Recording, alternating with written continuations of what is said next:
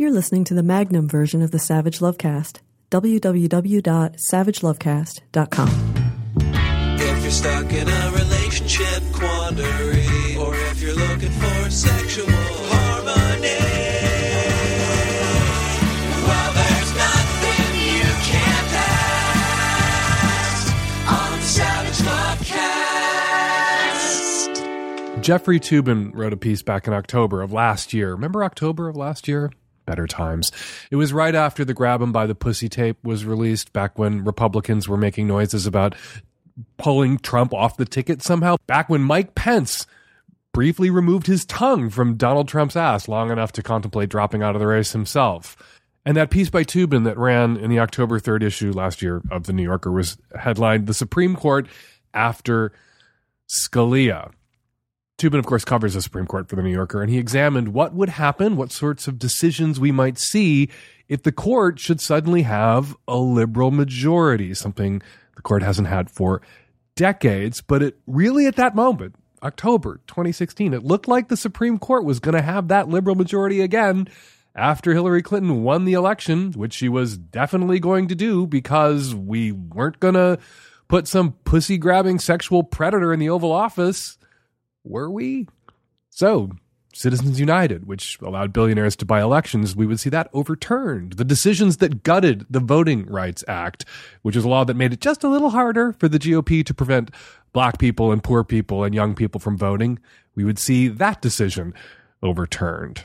Decisions banning states from throwing people in jail for being too poor to pay their fines. Decisions possibly requiring lawyers to be provided to people who are being sued in civil court as well, so that people who could afford lawyers couldn't destroy people who couldn't afford lawyers. All sorts of things we might have seen. The penultimate line of Toobin's piece is the one that really guts me. For the first time in decades, Toobin wrote, there is now a realistic chance that the Supreme Court will become an engine of progressive change rather than an obstacle to it. Yeah, well, that was then. That was October of last year. Like I said, painful to read, doubly painful to read out loud, especially the day after Neil, that truck driver should have frozen to death, Gorsuch, was sworn in as an associate justice on the Supreme Court. The 5-4 conservative majority has been saved, thanks to Mitch McConnell, who prevented Barack Obama from appointing a justice in the last year of his term. Asked by Chuck Todd this weekend on Meet the Press if this was a new standard, if the Senate wouldn't allow any future presidents, Democrat or Republican, to appoint a justice to the court during an election year, McConnell chuckled and dismissed the question as absurd. Because it is absurd. Senate Republicans made up a brand new rule that only applies when the president is black or Democratic or both. Don't be ridiculous, Chuck, by assuming that that rule would apply to a white Republican president. All right, here's the thing, and here's what you guys are going to get sick of over the next 16 months. Donald Trump might get to appoint another justice, or 2, or 3. There are 2 justices over the age of 80, Ginsburg, liberal, Kennedy, conservative, and 1 pushing 80, Breyer, liberal. If all 3 should retire, please don't retire, Ginsburg or Breyer, please do not retire, or drop dead, please don't drop dead, in the next year or 2, it's almost too terrible to contemplate. The only fix, the only way to protect ourselves and the court and the country in the post-filibuster era brought to us by the GOP is for Democrats to win back the Senate in 2018, which sounds doable when you consider that Dems only need to take 3 seats. Democrats have 48 seats, Republicans have 52. If Dems take 3 seats, they win a majority of the Senate. 34 senators will be running. There will be 34 races for the Senate. So that seems doable, 34 races. If the Dems just can take 3 on top of the ones they already hold, they take the Senate and protect us from terrible future Supreme Court nominees, from our terrible sexual predator president. But when you dig into the numbers, Democrats are defending 25 seats, Republicans defending only 9. And some of the seats Democrats have to defend are in states that Donald Trump won, some of them in a landslide, like West Virginia. So this is your warning, your advance warning. You're going to hear these initials a lot over the next 16 months on my Little Sex Advice podcast, DSCC, the Democratic Senatorial Campaign Committee, dscc.org. I am going to be pushing that. I'm going to be mentioning that website a bit, and I'm going to be encouraging you to click on contribute and throw some money into these Democratic Senate races in 2018 so that we can prevent Donald Trump from appointing anyone else to the Supreme Court, so we can prevent the national tragedy on top of the national tragedy that is Trump. We could prevent, hopefully, the national tragedy that would be a Supreme Court with a 6-3 or 7-2 conservative majority. We're going to have to fight. We're going to have to fight like hell between now and November 2018. Stay engaged. Stay in the fight. And this is about sex, too. Some people complain when they hear me go off on politics at the top of the show that I should stick to sex. The Supreme Court will be issuing rulings that impact LGBT people, that impact reproductive rights and freedoms, that impact privacy. There will be lawsuits about these laws that are allowing internet service providers to sell your browser histories. That is about privacy, and that is about sexual privacy as well. Think about your internet browser history and the things in it that you would really not like bought and sold and made public. Probably touches on your sex life. So this is completely legitimate topic for us on our little sex advice podcast to cover. The Supreme Court meddles in and has always meddled in our sex lives. And so people who have sex lives and who are interested in sex, you should take a healthy interest in who sits on the Supreme Court. And you should get used to hearing me mention dscc.org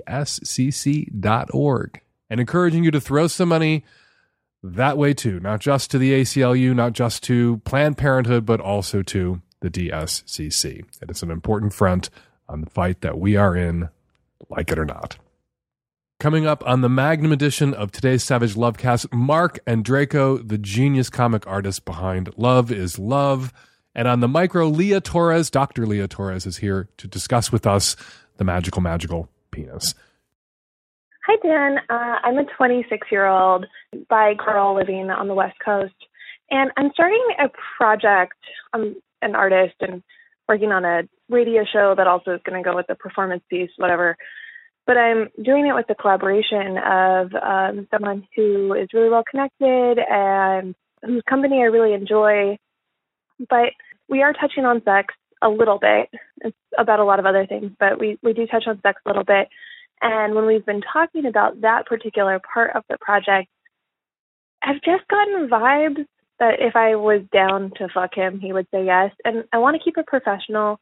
I'm not sure if I should say outright, like, hey, I really want to work on this project with you because I think that you're really useful to this project. I think we're going to build something really great. But I can not ever have you hit on me again, or at least like really try not to. Or if I should just kind of let it go and just not bring it up because I don't want to make it weird. Professional relationships at work are easy because you're never really talking about sex. So if someone violates that, I can suss out why that feels wrong a little easier than in a professional relationship where we are talking about sex and we are talking about what turns us on and stuff like that. So murky lines, not sure what boundaries I should put around that. You're a professional in talking about sex, so I thought I'd ask. You say you've gotten vibes from this guy that he might be interested in you, might be sexually attracted to you, might be down to fuck. Then later you say you want to speak to him and tell him that you'd rather not have him hit on you again, but he hasn't actually hit on you. You've just picked up on these vibes. He hasn't said, would you like to fuck? He hasn't asked you out on a date. He hasn't made a pass at you. You're just sensing that he's sexually attracted to you. All right. That happens. People get crushes on people. People are sexually attracted to people. People aren't always sexually attracted to people who feel the same way about them. And if he is keeping it in check, if he isn't sending you creepy hubba vibes, he isn't making eyes at you, if you just get the sense that he is attracted to you in a way that you are not attracted to him, there are ways to handle that don't involve preemptively shutting down a pass that has not yet been made, because that is going to be awkward. That is going to be uncomfortable. Hey, just so you know, I get the sense you want to fuck me. I would never want to fuck you. Just so we're clear, I know you're interested in me. I know you'd like to put it in me, but you are not putting it in me because I am not having it. Not yours, not ever. That's going to queer your relationship a little bit in the old sense of the word queer. I think there are other ways to signal to him that you're not interested that don't involve making assumptions, because you could have misread these signals. You don't go into what these signals are, but perhaps you're misreading him. Perhaps he's just being affable in a way because you have this working relationship that he's sending signals he's not intending to send and that don't actually reflect how he actually feels. And you getting out in front of that and making assumptions about these quote unquote vibes could really screw up your working relationship, which you would not like to do. So you might want to mention other people you're involved with. You might want to casually mention someone that you're going out on a date with that you're very excited to go out on a date with. Whether that person actually exists or not is immaterial, just so he knows that you are out there and sexually active and pursuing and seeking others. And he's not someone that you're seeking or pursuing. In fact, he's someone that you feel comfortable enough confiding in about who you're seeking and pursuing, which marks him out as someone you're not interested in. Now, this flies in the face of my usual advice for people, for women in particular, to be direct and to say how you feel. This is a carve-out. This is an exception to that rule because he hasn't hit on you, because you have a working relationship. Unless these vibes rise to the level of a kind of preemptory impeachment, unless these vibes are creepy, nonverbal, physical passes that he's making at you. He's getting into your personal space. He's arranging to have time with you alone in a way that is unnecessary and ... Like he's getting you alone at times and just letting these silences or looks hang in the air. And it's clear that he's actually making the pass at you. He's hitting on you. I don't think you need to go to him and say, no, not interested. I think you say, no, not interested when he asks you out or makes a pass. If indeed it is just vibes, if it's just something you're picking up on, you don't need to preemptively shut this down because it may not have actually happened yet. So a little misdirection. And then if he escalates, or if indeed the vibes are more than vibes, then you can say, hey, look, just so we're clear, just so we're on the same page, I like you, I respect you, I enjoy working with you, but I'm not interested in you in the same way that you are interested in me. And ... Hi, Dan. I'm Matt, a straight guy married to a woman for near 10 years. We have two beautiful young girls and a deeply connected, loving, trusting relationship with each other. Here's the thing. She had always considered herself bi, but now finds herself only attracted to women. She has come to understand that she's gay. She wants to be with a woman in a way that can't be ignored. We are both struggling with how to honor each other in this situation. She still enjoys sex with me sometimes, but her interest is so much lower than my own that I feel like our lovemaking is infrequent and unconnected. I want to feel desired, and she wants a woman. Both of us consider ourselves monogamous, but have come to realize that we need to be open to explore other relationship styles that lead us to be together in a committed relationship while having both of our needs met. With all this going on, we have thought of some options, and some of the things that we're thinking about are, one, trying to find a girlfriend for both of us and forming a triad relationship.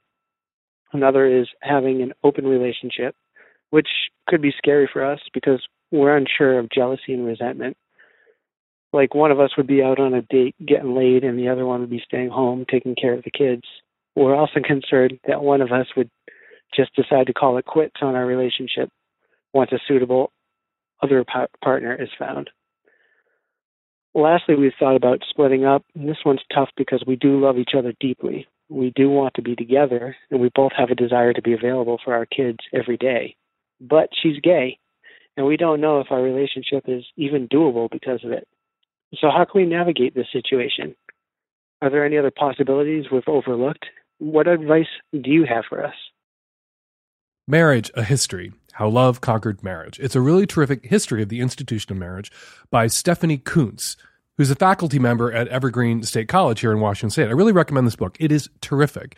And one of the things that it sort of unpacks is the definition, so-called definition, of traditional marriage 300 years ago is very different from our current definition of traditional marriage. That subtitle, How Love Conquered Marriage. Marriage was not about love. It was not about sexual attraction. It was not about passion. Marriage was about family and property and institutions and marrying up 2 plots of land if you were peasants or marrying up 2 provinces if you were aristocrats or royalty. And traditionalists were alarmed in the 18th century, 16th, 17th, 18th century, as people began to marry for love. As love moved to the center of marriage, as love became the reason people married. And traditionalists were alarmed because love is a fleeting and unstable, sexual attraction particularly, fleeting and unstable, romantic love, passion love, that is not something that you can count on to last over the decades. You had a spouse, you had a partner, you married, you had a husband, you had a wife, but that you didn't seek romantic fulfillment within that relationship. If you were a woman, you couldn't have sexual or romantic fulfillment. That wasn't in the cards for you. And if you were a man, you had a wife. And if you were lucky, maybe there was passion there. Maybe there's attraction there. And when there was, that was notable. People remarked upon that. But if you're a man, you sought that outside the marriage because that was fleeting and unstable. And marriage was supposed to be not fleeting. It was supposed to be permanent and forever. And the definition of stability. Anyway, listening to your call, I began to think about Stephanie Kuntz's book, Marriage: A History. It actually inspired me to go yank it off a shelf and put it on the nightstand because I'd like to reread it. It's really good, and you should all read it. Because it sounds like you and your wife, the only solution is a traditional marriage in the 16th, 17th century sense and previous centuries' senses of traditional marriage. That your marriage, if it is to survive, is going to be companionate. It's going to be respectful. There will be a bond there that's around the roles that you play. You are the husband. She is the wife. You are co-parents. You are the firm. You are an economic institution and a familial institution. But within that bond does not exist romantic or sexual fulfillment because your wife is gay. And you would like to have sex with a woman who's not laying there indulging you and being your fleshlight for 20 minutes. You want to have sex with someone who's attracted to you. So for you to have that, you're going to have to seek it outside your marriage, as traditionalists would have urged you to do 3 centuries ago. And your wife is going to have to seek that outside your marriage, as traditionalists would not have urged her to do 3 centuries ago. You could perhaps find that keystone. You could find that, they call them unicorns because they are fucking hard to find. That woman, that bi woman who is attracted to both you and your wife equally, and you could have a sort of polyamorous V-shaped triad where that person is in a romantic and sexual relationship with both of you, and neither of you are in a romantic or sexual relationship with each other, although you are married to each other, you and your wife. That person is hard to find. Easier to find will be people who would like to date you separately and discreetly from your wife, and vice versa. People who might want to date your wife, where you could say to people, I am married, this is my wife. It is a companionate marriage. We are polyamorous. We have other romantic partners, but we are committed to each other, committed to our kids, committed to our family. That might be easier for you to find. That will, however, raise the logistical issues that you are concerned about, that you will be going out on dates. You will be less available, particularly when you're having that NRE stage, new relationship energy stage of relationship, and so will your wife, that you will be pulled apart a little bit. When you listen to poly people talk about their relationships, there's scheduling involved, there's prioritizing that is involved, and everybody, particularly with the more partners that there are, everybody has to agree to get a little less. But you can finesse that. You can make that work. Lots of committed married couples who are polyamorous make that work, and you can too. Hi, Dan. I'm a 28-year-old sex worker, and I have a question about a client and about how I handled something. So I have a client. He is about 25 years old, so he's younger than me, and he's super into self-improvement, and almost annoyingly so. But, you know, when we are together, of course, we have sex, but we also go shopping, and I help him find clothes that could, you know, fit him well, that could possibly attract a potential mate for him, because he wants a real girlfriend. And he knows that I'm not a girlfriend. He knows that I'm a sex worker and blah, blah, blah. I help him with his OkCupid profile, stuff like that.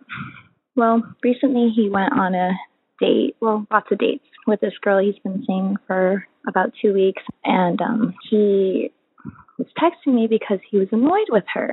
He's like, I've been hanging out with this girl for 2 weeks all the time, and we make out, but she won't fuck me. And he's like angry about it. And I told him, like, you're kind of being a jerk. Like, obviously she's into you. She keeps hanging out with you. She's kissing you. But some girls wait. Like, and he started, like, showing, I guess, some true characteristics about himself. And I told him, for someone who's so into self-improvement, his insides were looking pretty ugly. And I told him that I don't want to see him anymore as a client because what he was telling me was just, I think, so rude. He was calling her a lot of names, and she was naive and stupid, and it just was disheartening, I guess. And because I thought I kind of knew this person. And I'm wondering if I did the right thing by telling him that I didn't want to see him anymore. I'm wondering if I'm doing a disservice to other women that he might possibly come in contact with. I wish I could force everyone who hates or despises or opposes sex work and looks down on or sneers at sex workers, wish I could force all those people to listen to your call. I am familiar with this dynamic in the client-sex worker relationship, where the sex worker really has a calling, really sees it as a calling, and is as much sexual outlet as they are coach, therapist, healer. You're working on this guy to help improve him, to get him to a place where he is dateable, to get him in good and decent working order so that the woman that he ends up with down the road as a girlfriend or a spouse is going to benefit from all the work that you did on him in advance to improve him. And he knew he needed that kind of improvement, and he went back to you for that kind of improvement and paid you and helped you, and you listened to him and you drew him out, and then he stepped on a rake or he fucked it up. He demonstrated that his problems go deeper than perhaps you're able in your interactions to assist him with. He has entitlement issues and perhaps anger issues. And so you've dropped him as a client. And that is absolutely your right. It is absolutely your right to drop him as a client. If the way he talks about this woman makes you feel uncomfortable, makes you feel unsafe, or makes you feel like it's futile, makes you feel like all of your work has been for naught. I wonder, though, if your work hasn't been for naught. And I'm not telling you that you have to take him back as a client, but I just want to put this bug in your ear, that you had a relationship with him where he was confiding in you, and perhaps he was venting to you in a way that seemed disrespectful and was disrespectful, absolutely disrespectful. You say he was calling her names and calling her stupid, and you intervened by cutting him off as a client. He now understands how fucked up his behaviors were, hopefully. There are other forms of intervention. You can leverage your presence in his life to get him into a different kind of service provider relationship, a different kind of therapy that he may need, an anger management counselor, get him into see an actual therapist or shrink, because he may need that. And if it was a condition on continuing to see you, for you to continue to work with him, for him to get that additional kind of help, perhaps he could have done that. And I'm not laying a guilt trip on you. You're obviously someone who takes the work that you do very seriously, and you see the good that you can do with the work that you do.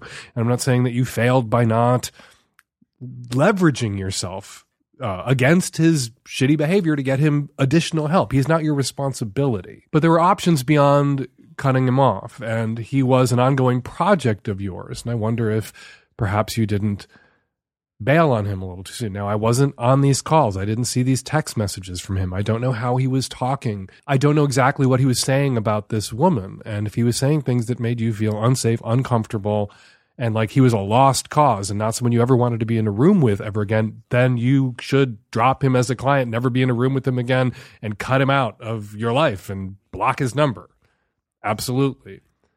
But if the reason you cut him off was to teach him a lesson, and you think he is redeemable, there are other ways to teach him that lesson that may result in his redemption coming sooner rather than later. You invested a lot of time and energy and mental energy and effort in this particular client. If you feel unsafe and he's got to go, he's got to go. And I support you in cutting him off. But if this is just your way of showing him how fucked up his attitudes toward this woman were and how consequential they could be for his relationships, including his relationship with you, there are other approaches, and maybe more constructive approaches. And I leave it to you to consider whether or not you want to pick things back up. But I absolutely support whatever decision you make in the end. Hey, Dan. I'm a 25-year-old gay guy living in the New England area. I consider myself a pretty sex-positive person. I've always had an interest in sexuality and sexual health, and I really love your podcast.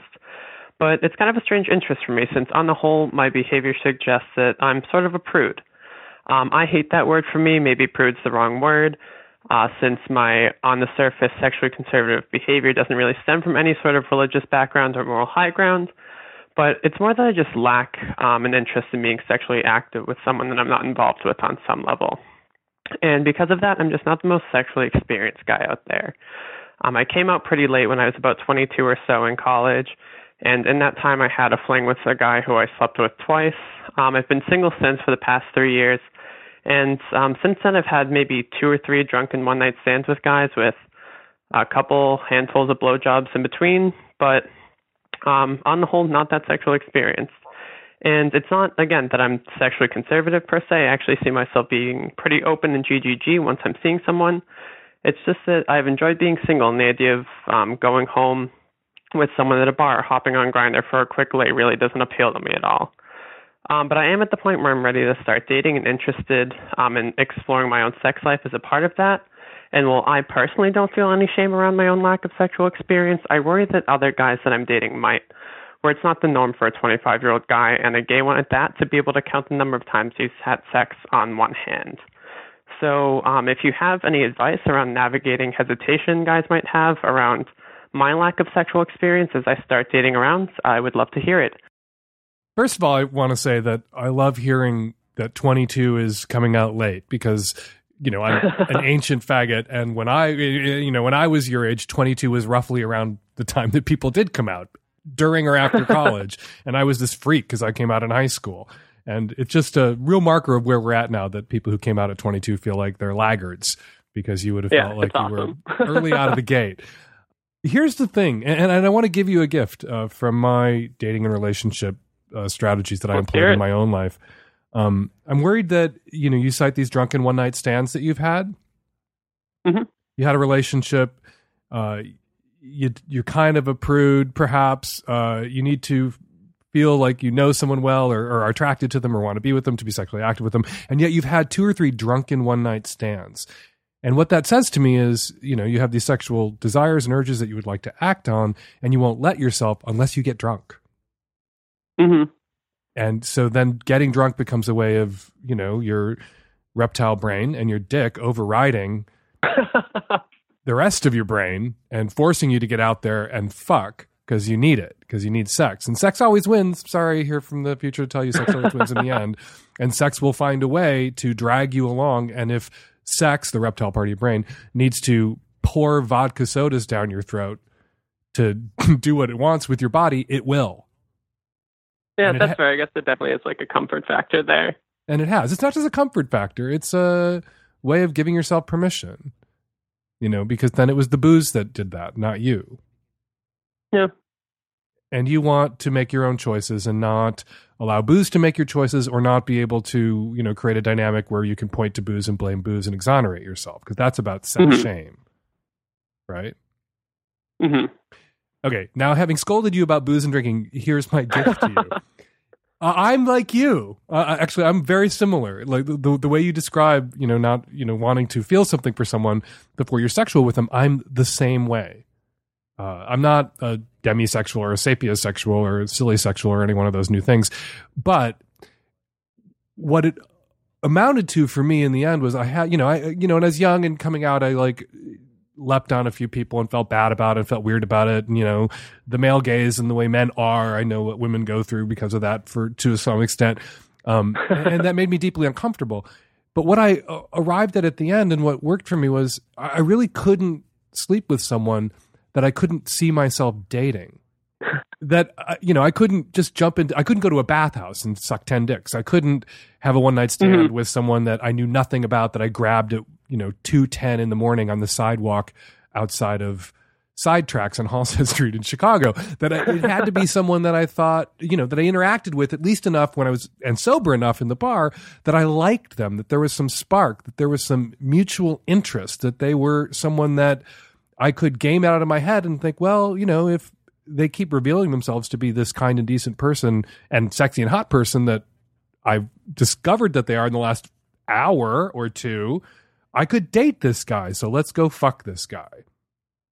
Mm-hmm. And that strategy I would actually... say that's similar for me, too. Okay, that strategy really worked for me. Because, you know, if you say to gay guys, well, we have to date for 6 months before we do anything sexual, you're going to have a really long road.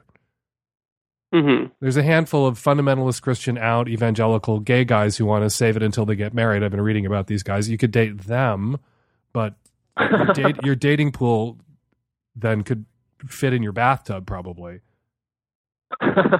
And gay men tend to date dick first. Yeah. And I don't think that's a bad strategy because I think sexual compatibility is really important when it comes to long-term relationship satisfaction. So establishing that early is wise. But you, like me, need to establish before, getting the dicks out and establishing sexual compatibility. We need to establish not this is the one, because there is no one, not I'm sure, not we've been dating for 6 months, but he could be. I know enough about him to extrapolate from what I've learned about him over the last couple hours that I could date this guy. So let's get our dicks out. Or let's go home and get our dicks out. And exchange phone numbers. And then if, the sex is good and there's some spark there and there's breakfast and the conversation continues and they don't suddenly announce they voted for Donald Trump or they have a boyfriend they didn't tell you about or, Yeah. Then you keep going. And then you don't need the alcohol to give yourself permission. Because the permission you're giving yourself is, if I could see myself dating him, I can have a one-night stand with him even if I just met him. Right. The potential would be huge, just kind of keeping that in mind. Right. And it does, it puts a little obstacle in the way. You're going to have to do a little bit of due diligence. You're going to have to establish that he's someone that you could see yourself dating. And that means more than just a drunken sup on Grindr. And then him running over. Yeah. You're going to use your words first. You're going to meet. You're going to hang out.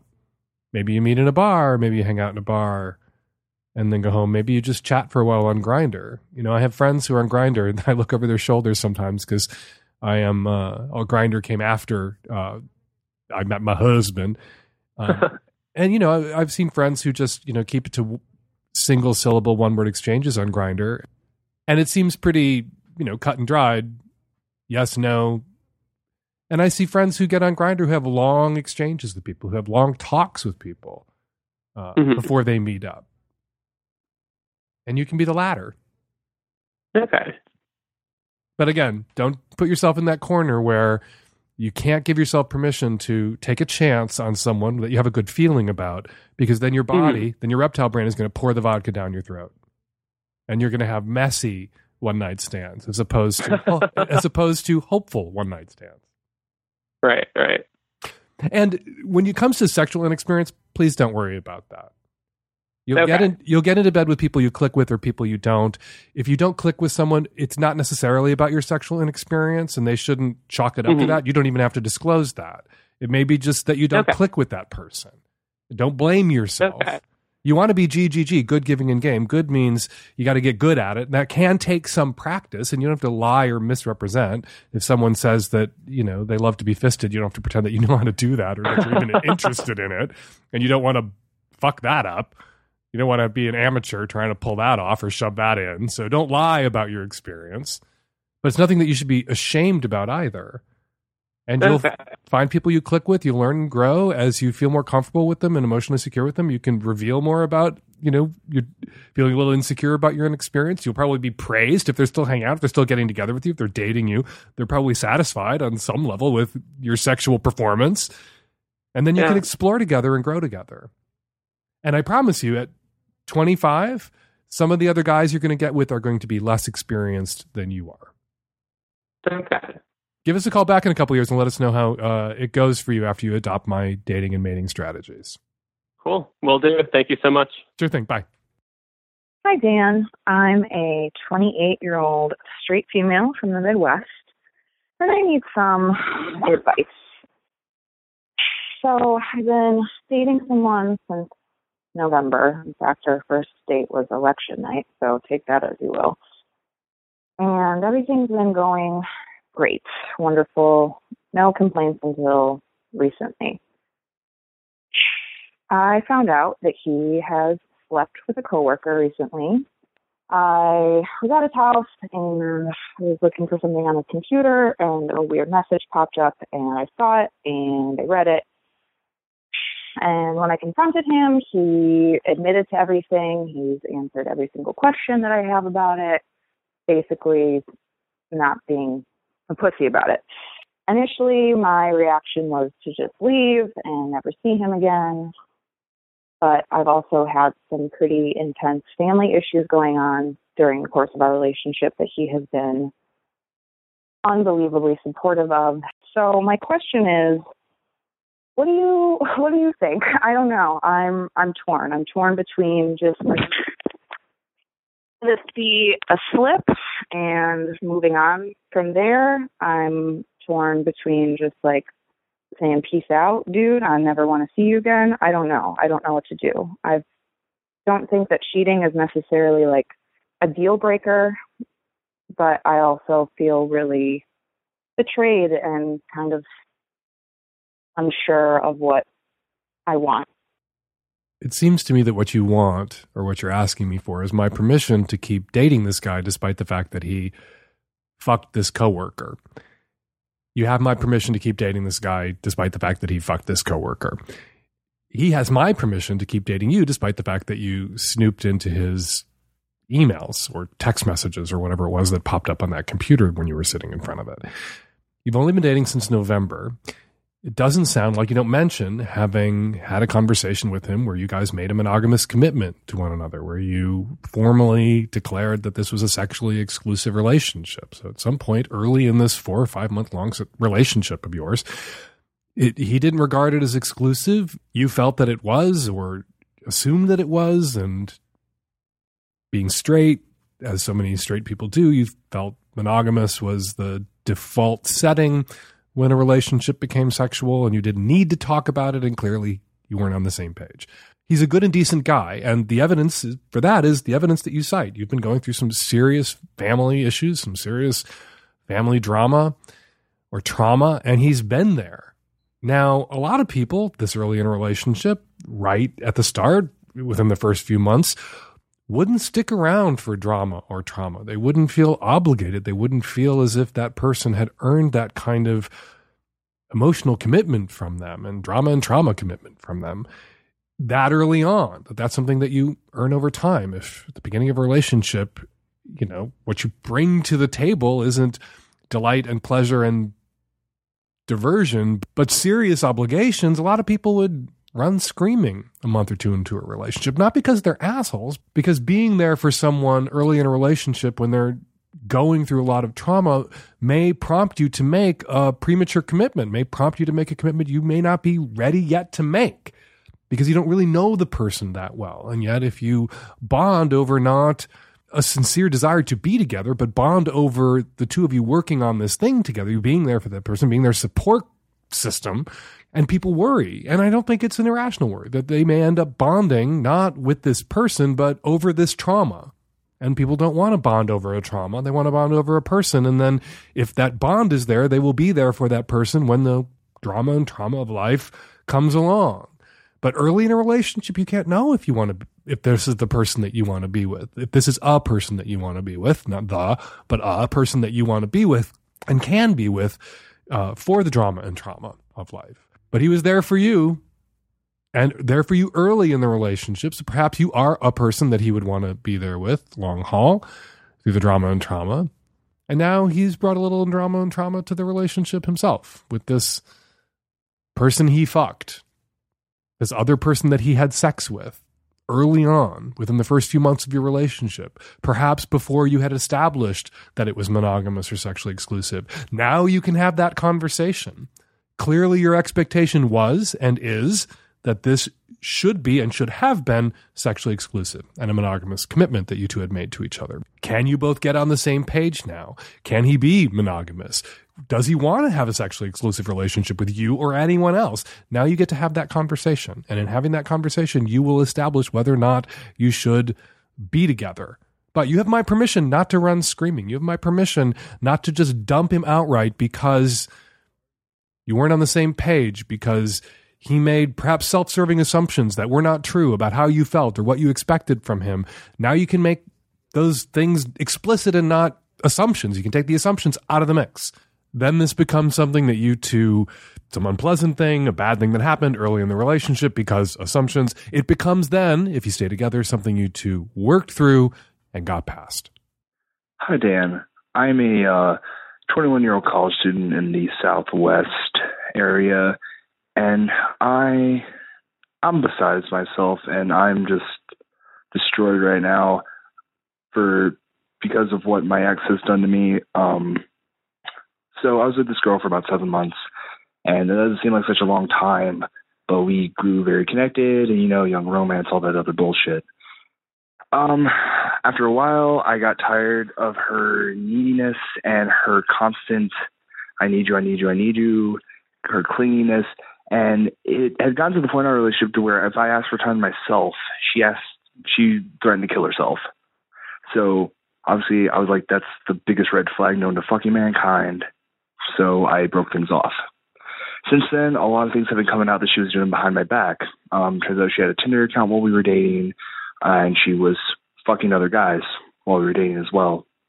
I believe the term someone described to me was heartfelt blowjobs in a bathroom once. She fucked one of my then friends. I mean, obviously she's no longer my friend.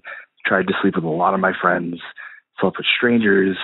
And I know I should be happy this woman is out of my life, but at the same time, I just feel so broken down. And I understand dwelling on it's not going to help me or anything, but just the more that comes out, the more I feel just fucking depressed, honestly. And I don't know what else to do. Like, I've been making good changes in life and everything, like working out and everything. It's just like, and focusing on school, but I'm just torn down at this point, and I feel like the wind's just been sucked out of me. You're doing everything right. You're doing everything you need to do. You don't need me. Just keep doing what you're doing. Telling yourself over and over and over again that you are fortunate, that you are lucky, that you got out relatively unscathed. Yeah, you're hurt. Yeah, you're reeling. Yeah, you had to cut a few friends out of your life because they betrayed you. But you aren't in divorce court. You aren't hashing out marital property with lawyers. You didn't scramble your DNA together with this woman. You don't have kids, so you're not going to have to see her ever again. You don't have to co-parent with her. A few months, 7 months, so I guess more than a few, but less than a year you spent with this woman. And now you learned a valuable lesson that when you see those red flags, when someone is clingy and controlling and takes themselves hostage to threaten you, which is what those threats of suicide amount to, that's when you bail. And you bail right away. You don't put up with that kind of crap from anyone. So, valuable life lesson learned. You may encounter a woman very like this woman again in the future. And you know what? Thanks to this woman, you won't waste one extra minute with the next woman who pulls this kind of bullshit with you. You will know to pull the ripcord immediately. And you will be grateful to this woman in some small perverse way for teaching you that valuable life lesson. And you will remind yourself again at that time that you were lucky. No marriage to dissolve, no kids to share. You got out relatively unscathed. Hey, Dan, 26-year-old male currently living in the Midwest. I have a question about my girlfriend and her menstrual cycle.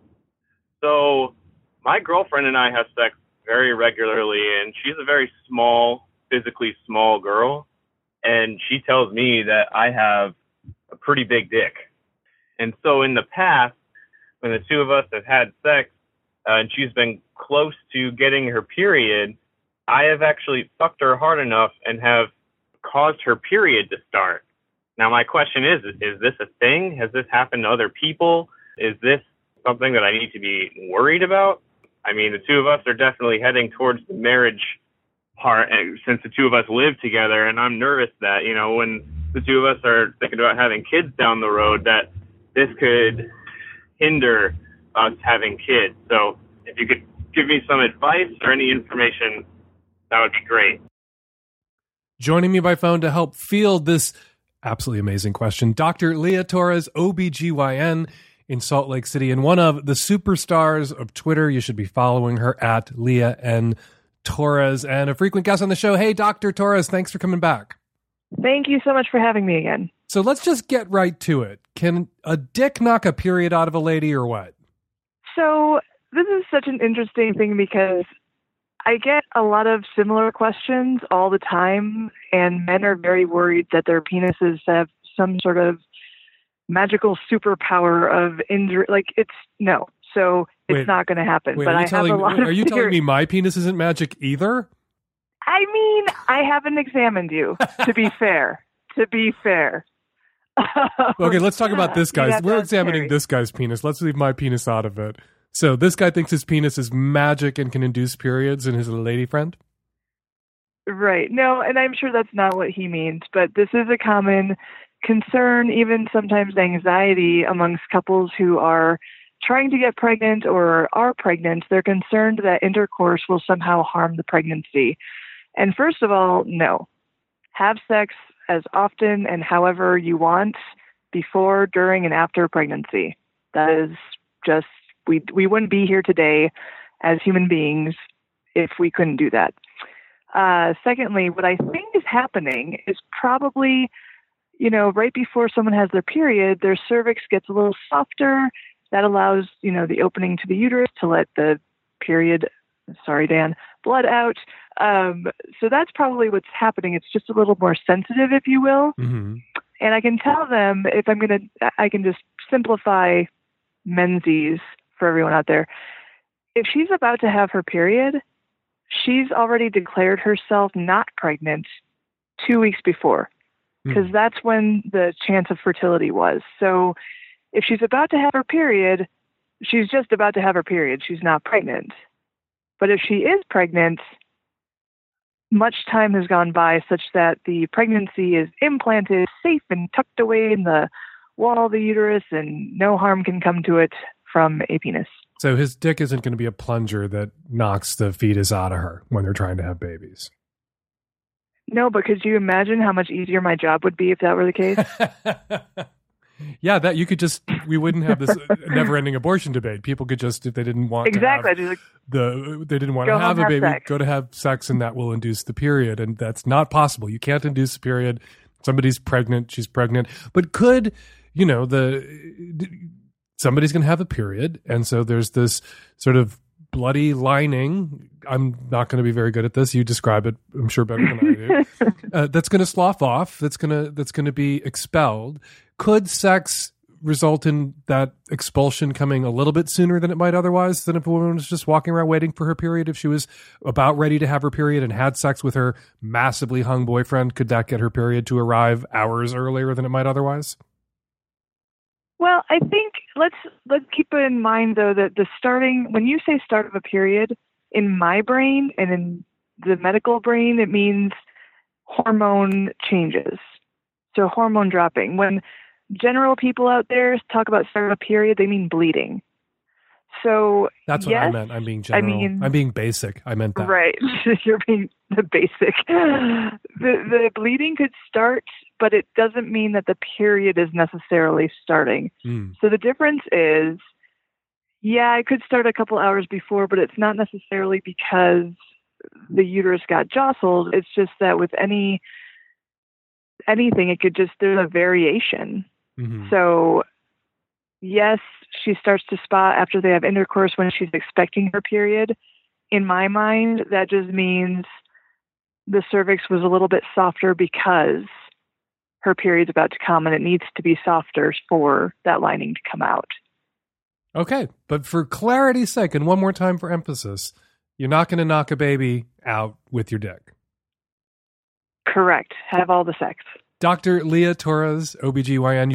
You should be following her on Twitter at Leah and Torres. Thanks so much for jumping on the phone with me today. I appreciate it. Thank you, Dan. Hi, I am a cis pansexual woman living in a small city in the West. I run a small cleaning business, and I recently had a very upsetting situation occur. I arrived to clean a home, and the bathtub was full of semen. I didn't realize what I was cleaning at first. I thought that it was shampoo or body gel. And when it became apparent what it was, I was incredibly upset and shaken. And so now I'm trying to decide how to let the client know that my boundaries were crossed. It is a couple, husband and wife, and I actually lead consent workshops and was thinking about leaving some consent material, the consent zine, in the bathtub the next time I clean, which will also be the last, and then send both husband and wife a text saying something about the situation. But I'm not sure what I should say. Can you help me out, Dan? A bathtub full of semen. That is impressive. That is one either massive individual load or thousands and thousands and thousands of loads shot over a long period of time to fill the bathtub. Sorry, I shouldn't be joking about this. You're clearly upset. I'm trying to imagine a circumstance under which that could happen, where the guy shot some load in the tub and forgot about it. That makes some sort of plausible sense. You know, people have sex in their bathroom, they have sex in the tub, or they rub one out in the morning. People are generally pretty good about washing that down the drain. There's two ways this went. Either the dude and his wife left that load there for you because they derived secret thrills from the idea of you having to scrub the semen out of their tub, in which case, yeah, consent is one of the issues that must be addressed here, and assholery and inconsideration and selfishness are other issues that might need to be addressed. Or the husband jacked off in the morning and blew one in the tub, and in his hurry to leave the house or to get out of the tub, he neglected to do what he would normally do. I'm assuming that if he's a morning jack-offer in the shower, as some men are, and you've been cleaning his house on the regular for a period of time, he's jacked off in the tub previously without leaving you a load to clean up. So it was a brain fart. It was a moment's neglectfulness. Usually he's pretty good about washing it down the drain, but he missed some of it. I'm assuming he didn't fill the tub with cum. I'm assuming there were a couple of splashes or ropes there and not oodles and scads and gallons and buckets of cum everywhere. And so it was an oversight that he missed it. He missed a spot, or he missed a few spots, or he just forgot. If it was the former, if they were doing this for secret thrills, as was the case with a guy who wrote to Savage Love years ago to tell me that he was having a problem with this compulsion when he was at a friend's house to go to the bathroom and jack off and put a little bit of cum on everybody's toothbrush. I'm going to let you all sit with that for a second. Everyone's going to go buy lock boxes for their bathrooms now to put their toothbrushes in, because there's someone out there doing that. If it's like that, if it's a secret thrill thing, you should just cut them off and never see them again and never clean their house again. And you don't have to give them a reason, although you might want to. But I have to say that the latter seems the likelier answer, that this is Mr. Jackoff in the tub in the morning, and this one time he neglected to wash everything down the drain before he exited the bathroom, as is his usual custom. And when you tell him what happened, when you say, hey, I'm down for cleaning your house, and you guys have been good clients, I am not down for cleaning up bodily fluids. If somebody's going to jack off in the tub in the morning, and I think it might be you, sir, simple consideration of the people that you have hired to clean up your house requires you to clean that little bit of mess up all by your lonesome. He's probably going to be mortified. He's probably going to apologize profusely, and I think that you would welcome that apology. I think it might be helpful for you to hear that apology. So rather than being passive-aggressive, rather than leaving consent literature in their tub, just be direct. Be direct. Use your words, as we like to say around here, before you go over. And you can do it by email if you don't want to have a face-to-face conversation. Just say, there was semen left in the tub last time I came over to clean. I don't handle fluids, bodily fluids. I expect you guys to clean those messes up yourself, and we will do the deep cleaning of everything else.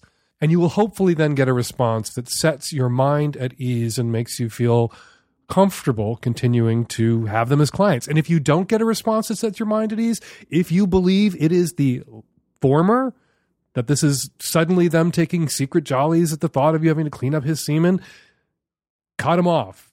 After you have that email exchange, say that they need to find new people to clean their house. But don't go with the consent literature move, because you're a cool, hip, queer, pansexual, direct, consent workshop leading person. And those types of people, in my experience, don't go for passive aggressive moves. They go for direct communication moves. Go for the direct. Communicate. Use your words. We're going to take a quick break from the calls to have a chat about a new comics anthology that's out and is sitting on my desk, and I read it over the last couple of weeks, and it is amazing, and you should pick it up. And the man responsible for it is on the phone with us, critically acclaimed gay comics and screenwriter Marc Andreyko. He's the originator, curator of the New York Times bestselling and GLAAD-nominated anthology, Love is Love. Hey, Marc, how are you doing? Very well. How are you? Good. I suppose I should read the subtitle for the Love is Love collection, a comic book anthology to benefit the survivors of the Orlando Pulse shooting. Of course, I don't think I need to remind listeners of this program what the Pulse shooting was, a massacre in Orlando at the Pulse nightclub a year ago now. Has it been a year already? Yeah. June 12th, 13th, that night. It's coming up on a year. 49 people were brutally murdered by an insane psychopath, and dozens were wounded. And it was a harrowing moment, and it was the worst mass gun shooting, the worst massacre, I think, in the history of the United States. And Marc, you were inspired. First of all, we should talk about what you do. You work in comics. Yeah, I've been writing comics and film and television for going on 20 years. As I joke, I started in junior high school, but that's a lie.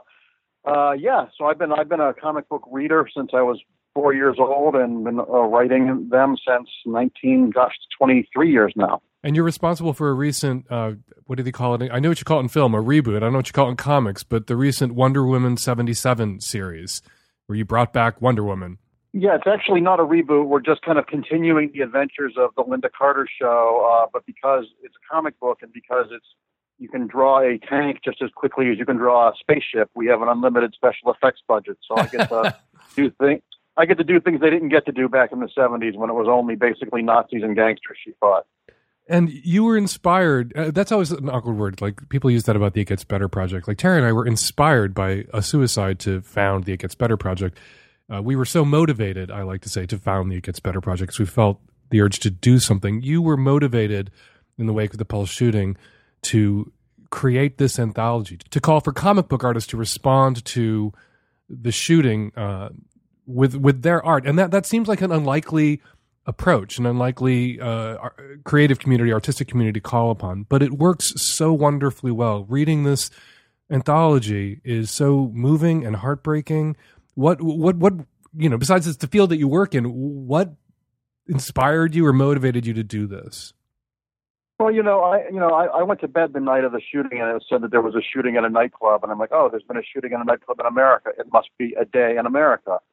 And then I woke up the next morning and saw the numbers, and I became physically ill.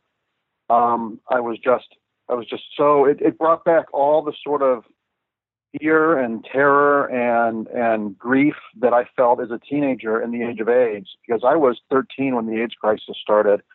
So I saw, I lived right through that. I always say if I was 10 years older, I might be dead or might have had hundreds of funerals to have gone to. So I remember it just was almost a PTSD of the immensity of the loss, but concentrated in this one event. And also as a child of the 80s, I grew up on We Are the World and Comic Relief and Hands Across America. And I just went on Facebook and I said, we as a comics community should do something. I want to organize a book. If people want to do this book, I'll organize it. And then I went to Los Angeles Gay Pride that afternoon because as a gay man of a certain age, Gay Pride feels a little bit out of my realm of experience these days. But I felt like I had to go and be seen. I wasn't going to be afraid. I wasn't going to hide in my house. And my friend and his wife called me and said, "Hey, we want to take you." So my two cool straight buddies took me to a Gay Pride and spent the day there. And then I came home, and my email and my voicemail and in my inbox on Facebook, I had 75 people saying, "We're in. We want to do this book." So I figured, I guess I'm going to make a comic book. And then from there, I called, I reached out to two people I knew, my friend Chris Ryle, who's the editor-in-chief of IDW Comics, and then I reached out to my friend Diane Nelson, who runs DC Entertainment over at Warner Brothers. And both of them said, "We want to be a part of this. Whatever you need, we're in." and they each gave me an editor from their companies, both Sarah Gatos from IDW and Jamie Rich from DC, both of whom are editing 15 or 16 projects at any given time, and they volunteered to do this. And the rest is history. I just started calling all my friends and their friends and some names I thought would help and people that would be interested in it. And it just sort of snowballed. And looking back at it now, now that the book's been out for a couple of months, I look back and I think, what was I thinking? How did we do this? It was such from June 13th to December 13th when it came out, it was just nonstop. Everyone was deeply affected by this: gay, straight, bi, questioning, male, female, different religions, different, trans people. Everyone was affected by this. This was an event that hit the gay community, but it was an event that tore the hearts open of human beings. And that's what I wanted to express. I wanted to reach out and I wanted to show. Sorry. It's been 6 months and I still get like this. And I just wanted to show that, as the title says, love is love. We shouldn't hate people because they love people. We should all be in love and have someone love us. And that's what unifies us. So we shouldn't need an event like this to teach us that lesson, but it seems over and over again but only events like this seem to teach us this lesson, seem to open people's minds.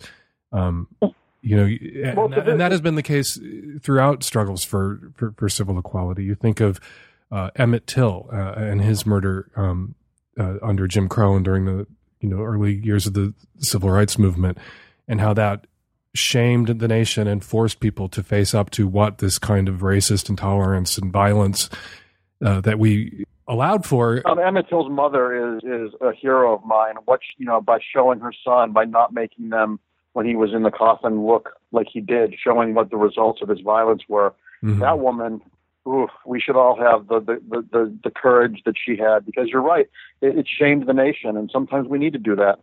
Love is Love features all sorts of kinds of narratives. There are personal memoir that are very simple and straightforward. There's fantasy. There are superhero stories in this collection. How do superheroes speak to this moment? Well, there's a substantial audience of superhero stories in the gay and lesbian community. For a lot of straight guys, it's, being the big, buff, idealized guy who saves the world. And for a lot of gay people, historically, secret identities, you have to hide a substantial part of who you are, and that part you're hiding is who you really are. So there's been resonance, and there's been tons and tons of gay and lesbian creators in comics. And in my experience as an out creator, all the publishers I've ever worked with have been nothing but progressive, particularly DC Comics, who I've done a lot of work for. I've written gay characters for them going back to my first work for them 20 years ago. And if anything, they would say, go further. They would never say, pull back. And they were specifically very progressive before diversity and progressiveness were buzzwords. They treated gay characters just as characters, and they normalized stuff. So to be able to reach out to the community in comics and reach out in a way that, I could have written a check to the Red Cross, and the moment I mail that check, I've compartmentalized it and I can move on. Events like this are supposed to hurt, and they're supposed to hurt for a long time. And by, gathering all these artists and creators, not only did we get to do cathartic work for ourselves to sort of process our own feelings about this event, we gave something to people that when they donate the $10 to buy the book, they have something to look at and can revisit over the years. And I've had so many people, so many gay kids in the middle of the country reach out to me and thank me for the book. And I've had a couple of the parents of some of the people who were killed reach out to me and thank me for organizing this book. And I've had so many people in my wildest dreams. I could not have imagined that not only would this book be a beautiful piece of artwork, a beautiful, consistent, anthologies are always a crapshoot, and this is just the consistency level of the emotion, and the work is beautiful. But it's reached out to people. We have 7 foreign publishers who now want to publish it in their countries, in their languages, with different local artists to aid LGBT charities in 7 countries across the globe. That's tremendous. All from a Facebook idea I had out of my grief on a Saturday. It's so overwhelming, and I'm so happy that it's become bigger than me and has become this thing where people are really, really moved by this book. And it's, I was moved by it, and I have to say, well, two things I quickly want to say. I'm not surprised that there were so many comic book companies that were out in front on the queer issue decades ago, because we forget now with all these superhero movies and comic book movies, basically, that comics were an outsider art for a very long time, and there was a stigma and there was marginalization that impacted the comics community and comic book readers, and even legislative attacks on comic books. And so it's not a surprise that people in the comics industry identified with the outsiders that were also queer, because they themselves were outsiders who had been marginalized. And the second thing is, we talk about social media, we talk about online bullying, we talk about, sexist harassment of women who are online or on Twitter. We talk about how social media has really empowered haters and anti-Semites. But social media can also take an idea like the one that you had. You can put it on Facebook. Social media can take an idea like the Gets Better Project, Terry and I's idea, and just make it happen. You can reach like-minded people of goodwill instantly and all over the world and create change and create positive change using this tool. Oh, absolutely. A lot of these artists or people that live we have the artists and writers are from all over the globe. And I reached out to all these people who we were Facebook friends, and a lot of these artists and writers I've never actually met personally, and I just reached out to them. And without fail, everyone immediately said, yes, what can I do? And then people said, I don't want it to be too emotional. I don't want it to be too raw. I'm like, I want it to be emotional and raw. This was an ugly event. We can have some ugly emotion in this. It is. And with the exception, I have to say, I sat and read this book in my office and cried over and over again. There are different, stories more than a few pages, and every other story is just devastating and gutting, or moving and gutting. And there are some that are just one page with one idea, with a poem or some art and some commentary, and it's a staggeringly beautiful and effective and impactful book that you've put together. Well, that means a lot coming from you, because I know you are a man not short on opinion, and I agree with you. I agree with you 99.9 times out of 100, and I knew if anybody would bullshit on something.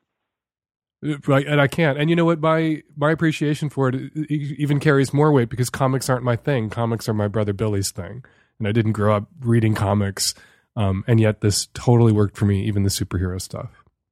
I knew there would be an audience in the comic book world, but the fact that this has, debuted at number 1 on the New York Times bestseller list and has been a bestseller on Amazon since the day it came out is just gratifying to people. I've heard from hundreds of people who have bought multiple copies and give it to friends who don't read comics.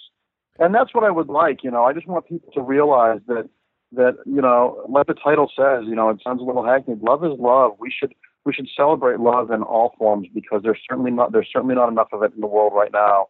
And you shouldn't be threatened by people being in love. You should want to celebrate that and encourage it. Marc Andreyko, critically acclaimed gay comics author and screenwriter, thank you so much for coming on and chatting with us about Love is Love. And I hope that any of my listeners out there who didn't yet know about Love is Love get online and order some copies and help keep it at the top of the charts. Thank you so much. Thank you, Dan. Hey, a quick note about the calls you're about to hear. I had to record a few calls in not our usual studio, so the sound quality on the next few calls is a little different. Just so you're braced, you never know, differing sound quality could be triggering for some folks. Here we go. Hey, Dan. I'm a heterosexual female in a monogamous relationship, and I'm kind of at the edge of my rope with the relationship. I've been dating this guy for almost 2 years, and he doesn't go down on me, and I don't come. And we've talked about it a couple of times, and he said that it's not really his thing. And we've tried to use workarounds, like vibrators and toys, and he doesn't like using those either. I mean, he just really wants missionary, he comes, I don't, end game. So, I mean, I'm really in love with him. He's sweet and kind and funny, and apparently, a feminist, aside from this. So I don't really know what to do. I mean, I thought we were going to get married, and this orgasm thing that I'm not ever doing is really bothering me. We've talked about it in a lot of different ways, and I've kind of expressed my frustration and my confusion that he can't seem to prioritize my pleasure at the same priority level as his own. And he denies it and says that he feels terrible that I'm not coming, but then he doesn't try anything. He doesn't do anything. I mean, I'm into a little bit of kink. You know, if you're not going to go down on me, maybe just tie me up a little bit, but that freaks him out too. And I don't know, I want to be understanding and I love him, but I don't know where to go from here. You know, I've talked to him about it so much and I'm kind of tired of having the same conversations over and over again. Maybe there's something that I'm missing, something I could do to help him. He's just really shy about it. He hates having those conversations. But I can't live the rest of my life like this. And we're talking about marriage, and it just seems kind of crazy at this juncture. So I don't know, maybe just give me some ideas. I don't want to think that he's as selfish as he seems, but the evidence is pointing pretty negatively. First, a word to not the caller, but the listeners. Was I the only one who screamed out loud when she said he thought of himself as a feminist? This guy thinks of himself as a feminist. Was I the only one who went, what? What? No. Okay, caller. He is exactly as selfish as he seems. Where do you go from here? The door. The door is where you go from here. Out the door. Right out the door, never to return. That's where you go. He is not sweet, kind, and funny for real. The sweet, kind, and funny is an act, and he certainly isn't a fucking feminist. He's sweet and kind and funny enough to keep you around thinking you can fix him, just like the previous caller, that you're chemo and it's cancer, and if you just keep pumping yourself into his veins, he'll be cured magically because you have that power. No, you don't. Sweet, kind, funny, and act. An act to keep you, not a feminist. He wants you around to be his fleshlight. He wants you around to be his box of Kleenex by the side of the bed. He wants you around to be his dirty tube sock that he picked up off the floor so he can jack off inside you. Yeah, no, it's over. Over and done. He is incapable of meeting your sexual needs. You have my permission to be a dude about this. What would a guy do in a circumstance like this? If he wasn't into chastity, cum denial, and femdom, what would a guy do in a circumstance like this? Where his girlfriend climbed up on his dick every once in a while, used it as a dildo to get herself off, made herself come, and then jumped the fuck off and went to bed and treated him like there was something wrong with him if he advocated for his own pleasure. That guy wouldn't stick around one whole evening. That guy would be in his pants and out the door without his shirt. He'd still be pulling his shirt on as he ran down the stairs to get the fuck out of that woman's apartment. You have my permission to do the same. You shouldn't be talking about marriage with this guy. You shouldn't be even talking to this guy. You should be blocking this guy's number on your phone and warning your friends about this guy should any of them think about dating him after you're done. Because the kind, sweet, funny feminist thing is a fucking lie meant to keep your pussy wrapped around his dick in place of his fist. You are an object, an inanimate object to him. You are not a human being. You are not a person. A man who would treat a woman like that is not a feminist. He's barely a human being. And you can't fix him. Your pussy ain't chemo. Your pussy ain't magic. If you keep applying your pussy to his dick, he's not going to get better. Stop applying your pussy to his dick thinking it's going to fix him. It ain't going to fix him. Get the fuck out. I think I speak for everyone who's listening to your call when we all say, DTMFA, dump the motherfucker already. Hi, Dan. I'm a 31-year-old pansexual queer living on the East Coast. I'm in a new dom-sub relationship. It's sort of unfamiliar territory for me, but I'm stoked on it. And we've come up with a list of parameters and protocols that I'm to follow at all times. I'm his sub at all times, even outside the bedroom. And one of the ways that he wants me to submit is by always submitting to him sexually at any given time. And that's one rule that I'm not really on board with, but he seems to think that if I'm not on board with that, then I'm not really on board with the whole thing. So how can I keep my ability to say no, or I don't want sex right now, while still maintaining the dynamic of dominance and submission? My first impulse is to tell you to go find a better dom, to go find a more realistic dom and a more reasonable dom than this dude. But if you're into this dude and want to stay with this dude, which again, I don't think you should do, here's the advice. And it's advice for him. It's advice that he would have to take.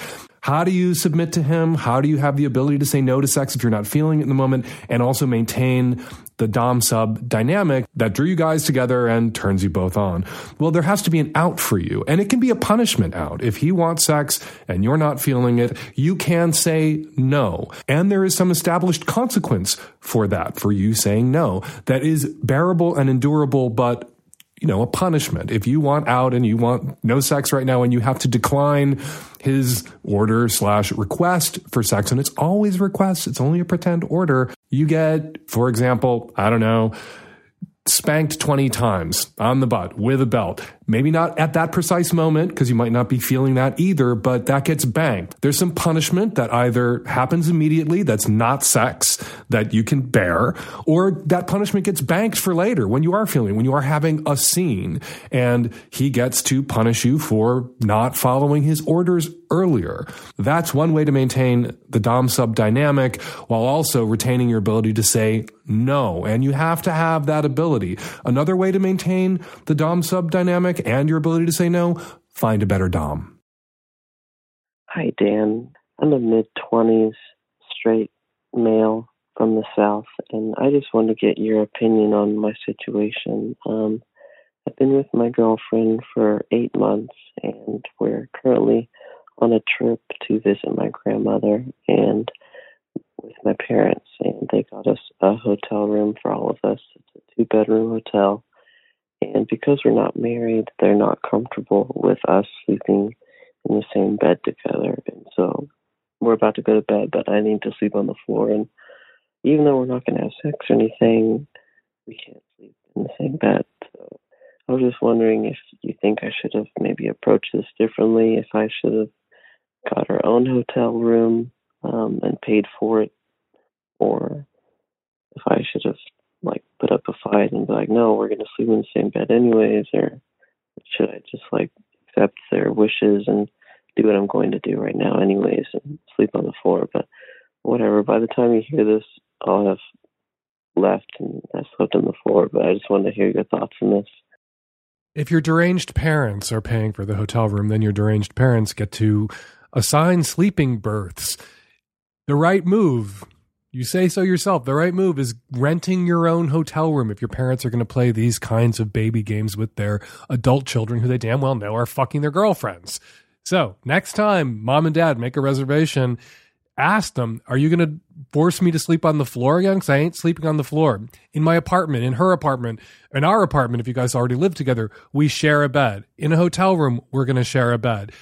If you're going to get the hotel room and we're all going to share a hotel room to save money, I'm not sleeping on the floor. I'm going to share a bed with my girlfriend like I do everywhere else. If that's not okay with you, I will, because I am a fucking adult, pay for my own goddamn hotel room and sleep with my girlfriend in the bed. And I'm going to fuck her in the bed, and I'm going to fuck her on the dresser, and I'm going to fuck her in the bathroom, and we're going to fuck on the floor, but we're not going to fucking sleep on the floor. Period, mom, dad, the end.